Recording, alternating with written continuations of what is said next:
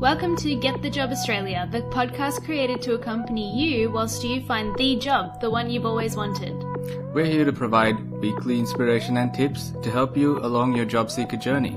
Think of us as your personal coach, helping you navigate your way to that employment offer. We also offer tailored services in resume writing, cover letters, LinkedIn profiles, and interview coaching. Visit getthejobaustralia.com.au to find out more. Now here's the podcast. On this episode of the podcast, we're going to talk about 3 crazy accurate reasons why you didn't get the job and how to fix them. Yep. So these are not common reasons that we're going to discuss. So obviously the obvious ones are you didn't have enough technical knowledge. You're too nervous. You didn't have experience. These are sort of outside of the box, but guarantee you fall into one of these 3. Yeah. So the first one is that you weren't a team fit. Yeah, so we talk about cultural fit quite a lot, and Yes. it's very underestimated and blah, blah, blah. We've said it a lot of times on this podcast, but I just want to explain it in a different way with a little bit of an analogy, just to really get into your head the way that the employer is thinking when they're hiring, and the fact that they might not choose you based on a cultural fit. Yeah. Okay, so imagine your employer is purchasing a product, okay? Yeah. They're purchasing a product and they have to choose one out of hundreds of products, okay? It doesn't matter what this product is for the purpose of this example, but they're going ahead and they need to buy a product, okay? All of the products are very different. They vary slightly maybe in cost, okay? But they definitely vary in quality. All right. So the employer goes ahead and picks up one of the products while they're having a think about what they should purchase. Sorry. So they pick up one of the box. They're reading it. It's a little bit more on the expensive side, and the box claims to do all of these amazing things. You know, might say it can, ticks off all the lists. Like I can do this, I can do this. It's very enthusiastic. It's very kind of comes across as a little bit stuck up, right? Okay.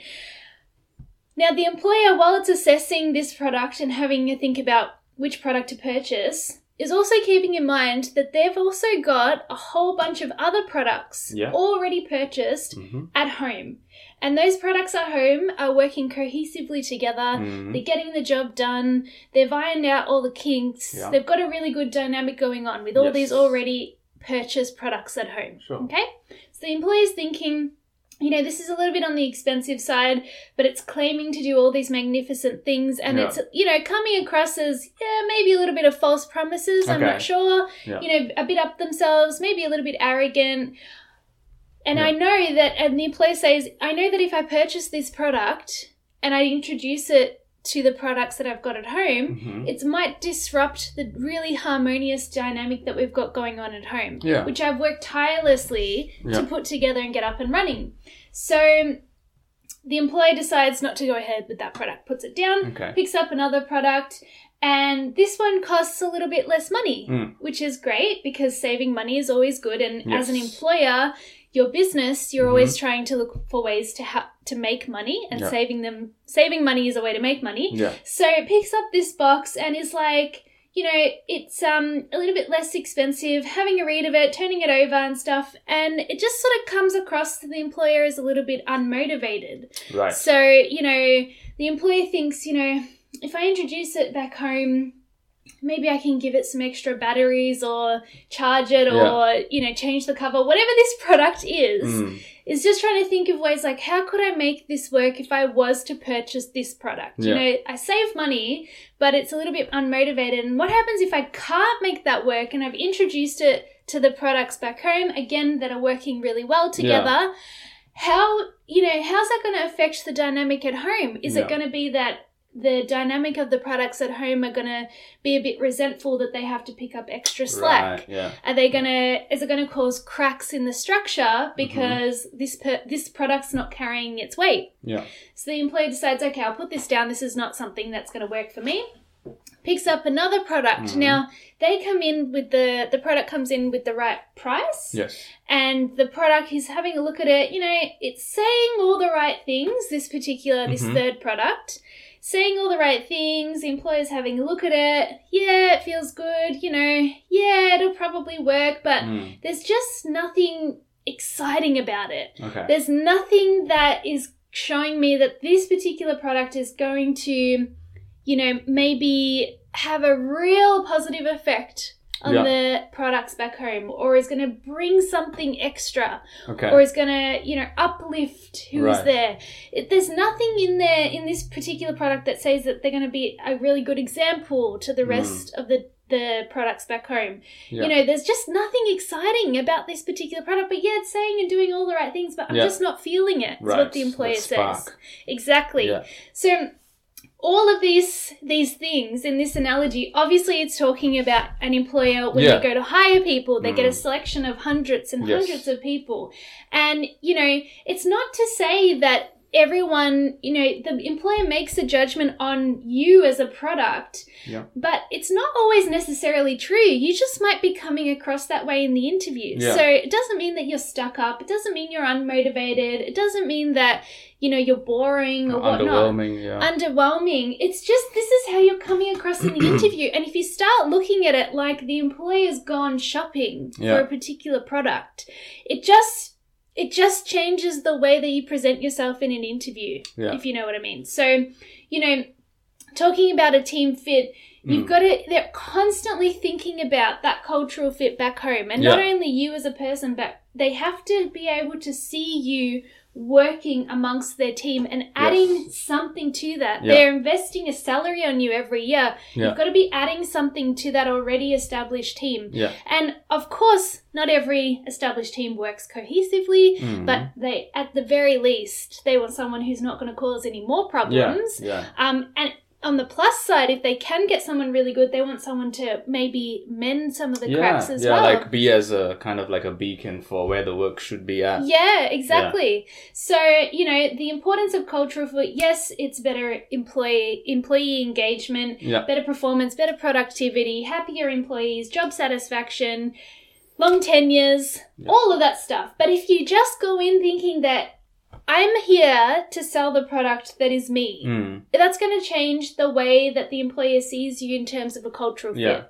So you should always try to let them get a good glimpse of what it would be like to work with you. In the team. In the team, So you should show off your personality as much as you can, but not oversell as well, as you said, with that flashy product that has all the bells and whistles, but be real. Yeah, be realistic, but also don't underwhelm them by not talking enough, not expressing enough, not giving enough examples of where you shined in your previous roles. And the best thing about that is if you can come across as more authentic. Obviously, number one, you'll be less nervous because it's nerve-wracking to try and be someone you're not. Yes. And number two, if that employer doesn't like who you are as a person, your personality, why do you want to work for them? You should be working with people that you gel with, that you will fit in well with, and you should be looking out for yourself in that regard. Yeah, so it's not just a one-way street. You've also got to like your employers. There's a lot of shitty employers out there, so it should work both ways. For sure. Yeah. So the second reason why you didn't get that call back is because you didn't seem like you wanted it. Yeah, so this flows on nicely. So not just talking about the cultural fit, but, if I just bring up an example of maybe you're going to the interview, maybe you've had a hard time finding a job, maybe this is the 10th interview that you've gone for, maybe there was traffic, maybe you didn't get the location right, maybe you're confused about the time, maybe you're flustered. Whatever the reason is, every time you go to an interview, you've got to establish 3 things with the employer. You've got to make them believe 3 things about you. Okay. Number 1, you applied for this job specifically. Yeah. So we know you didn't. They know you didn't. You know you didn't. When you're job searching, you apply for every role that you can possibly think of because you need another job.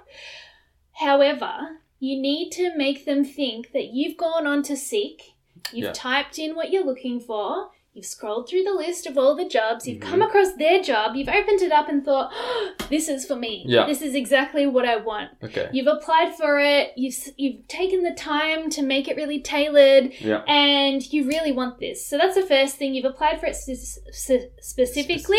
Got there eventually. Number 2, that you don't want to be just another statistic. So once you're in it. You're present. You're not thinking about the traffic. You're not thinking about the other interviews. You're here to actually win. You're not there to be a statistic. Yeah. Number 3, You want to make them believe that you're so grateful for the opportunity that you're willing to repay them for the chance to work with them with really hard work and longevity. Okay? So really all of those things are saying that you really want that job. And so if you're coming across as unmotivated, that can really be a slap in the face. And it's just a really easy way to stand out. Again, I've said this multiple times throughout all of our episodes. It's really easy to stand out. People think it's the other way. People think that it's really easy to blend in and not get the opportunity. It's actually really easy to stand out and make a difference. Once you've been a recruiter and you've spoken to people in line for a particular role, it's so easy to leave your mark. So this is one of the ways. So when you're talking about examples and they've asked you questions and they've said, give me an example when you do this, really show your motivation. You tried different things to reach a certain goal, or we were on a deadline and I did these extra things. And also, change the tone of your voice on purpose. Control your tones. When you're talking about things, I think I do it naturally. Up and down, I've got a lot of passion. But, if you don't naturally have a lot of passion, be mindful of that when you're coming into it. You don't have to go fake and be weird and feel uncomfortable with the way you're describing things. But if there is something that you're particularly proud of, pretend the way you talk has a highlighter. Yeah, okay. Pretend the words coming out are actual letters out of your mouth. And you want to highlight in yellow highlighter all the things that you want to bring forward and really make known. That's interesting. So, so you control the tone of your voice and just do it on purpose, even if it's slightly more, it'll make a difference, body language. And, smile, be happy to be there. If you're not especially bubbly naturally, just make sure you smile and make sure you seem happy for whatever that means to you. So it doesn't have to be anything fake. Just be happy to be there, even if it's the 20th interview that you've gone through. You've got to pretend like this is your first one. You have to. You have to. So keeping that enthusiasm up is very important. Yes. What about mentioning something about the company? Like, would that help? Like saying, I really wanted to apply for this job because I looked at this company and thought, 100%. That really, like reading the company profile, this really stood out to me and I want to be a part of that kind of thing. 100%, yep. So if you go onto their company page, often, on Seek, they'll have a little blurb about the company and what they're most proud of. They even have employee reviews now. They do, yeah. So you could say that, or you could go onto their website and go into that mission part or about us part and look at their mission, and you could say, I really wanted to work for this company because your vision aligns with my vision. This is what I do personally. And of course I want to work for a company that matches that. So that's one way to easily stand out, I think. It is. And did you notice my tone when I just said that? Yeah, it went up and down. It did. But good example. It is. It's pretty simple to do. Yep. So the third reason why you didn't get the job is because you didn't paint the picture. Yeah, the picture. What is the picture? The picture. So let me explain first. When you're a recruiter and you are interviewing, say, 5 people in a row, sometimes, actually 99% of the time, you walk out of one of those interviews and you just know they're going to get the job. Okay? You just know. It's not that they did... you can't really think of anything different that they did, or the answers were similar to the previous person's answers, but you just have a hunch deep down that they're going to get the job. Okay. And this is not anything magical. Right. It is just that the reason we have that hunch is because that person in the interview was able to paint us a really clear picture of them doing the job. We can see them in the job already. Okay. We can see them. And that's the difference between the person that gets the job and the people that don't. Right. So you need to paint a really clear picture of you doing the job. So when you're going into an interview, I think it's a real misconception that you are there to answer questions. Okay. You're not there to answer questions. You're there to actually control the interview a lot more than you think. So in everything that you give an answer for, you need to make sure that, obviously, first of all, make sure you know the role inside and out. Do your research. If you haven't done the role before, you need to understand it like the back of your hand. Yeah. And reading the job ad before you go into that interview. That's right. Read the job ad before you go in. Make sure you know it down pat. Yeah. Second thing is, if you haven't done the job before, you need to already have examples of transferable skills. So if you worked in a different role, how were those roles and jobs and skills that you developed there, how do they align or match as much as possible to this job that we're talking about? Yeah. So in every answer that you give, in the back of your mind, you should be going through that list of responsibilities. So anytime they ask a question, use that as your opportunity to go through your checklist in your mind and say, okay, what out of all of those 5 points, let's say, can I talk about that was in the job ad that I could use to answer this question? And that's how you answer everything. And quite often when you do these things, the best thing is you don't even think about your nerves because you're just busy painting them a massive picture so that their imagination runs away with them, and they can already see you in the team. They can see who you'd be friends with, where you'd sit, what you'd look like, within the team dynamic.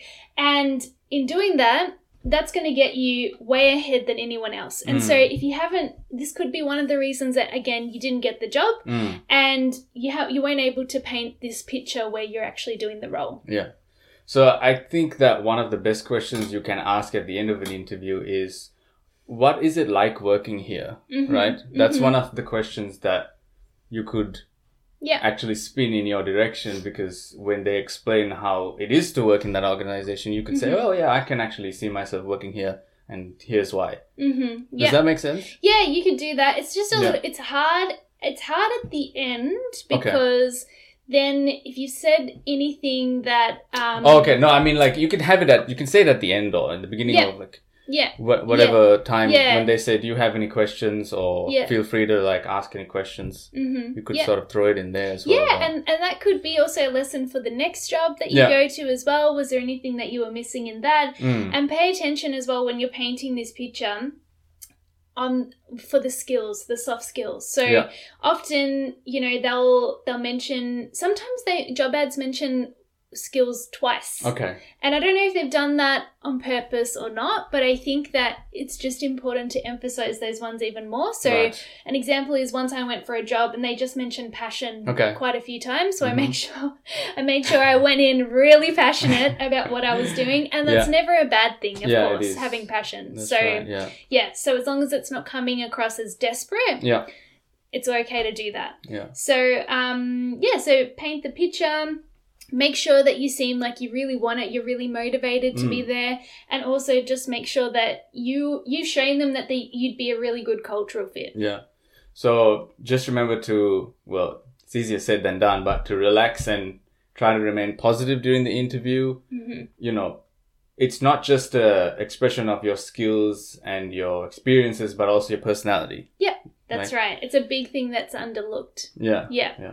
So that's it for this episode, guys. As always, you can catch us on our website, which is getthejobaustralia.com.au, and on Facebook, Instagram, and LinkedIn, as well as YouTube, because Spotify, because all these episodes will be online at those platforms.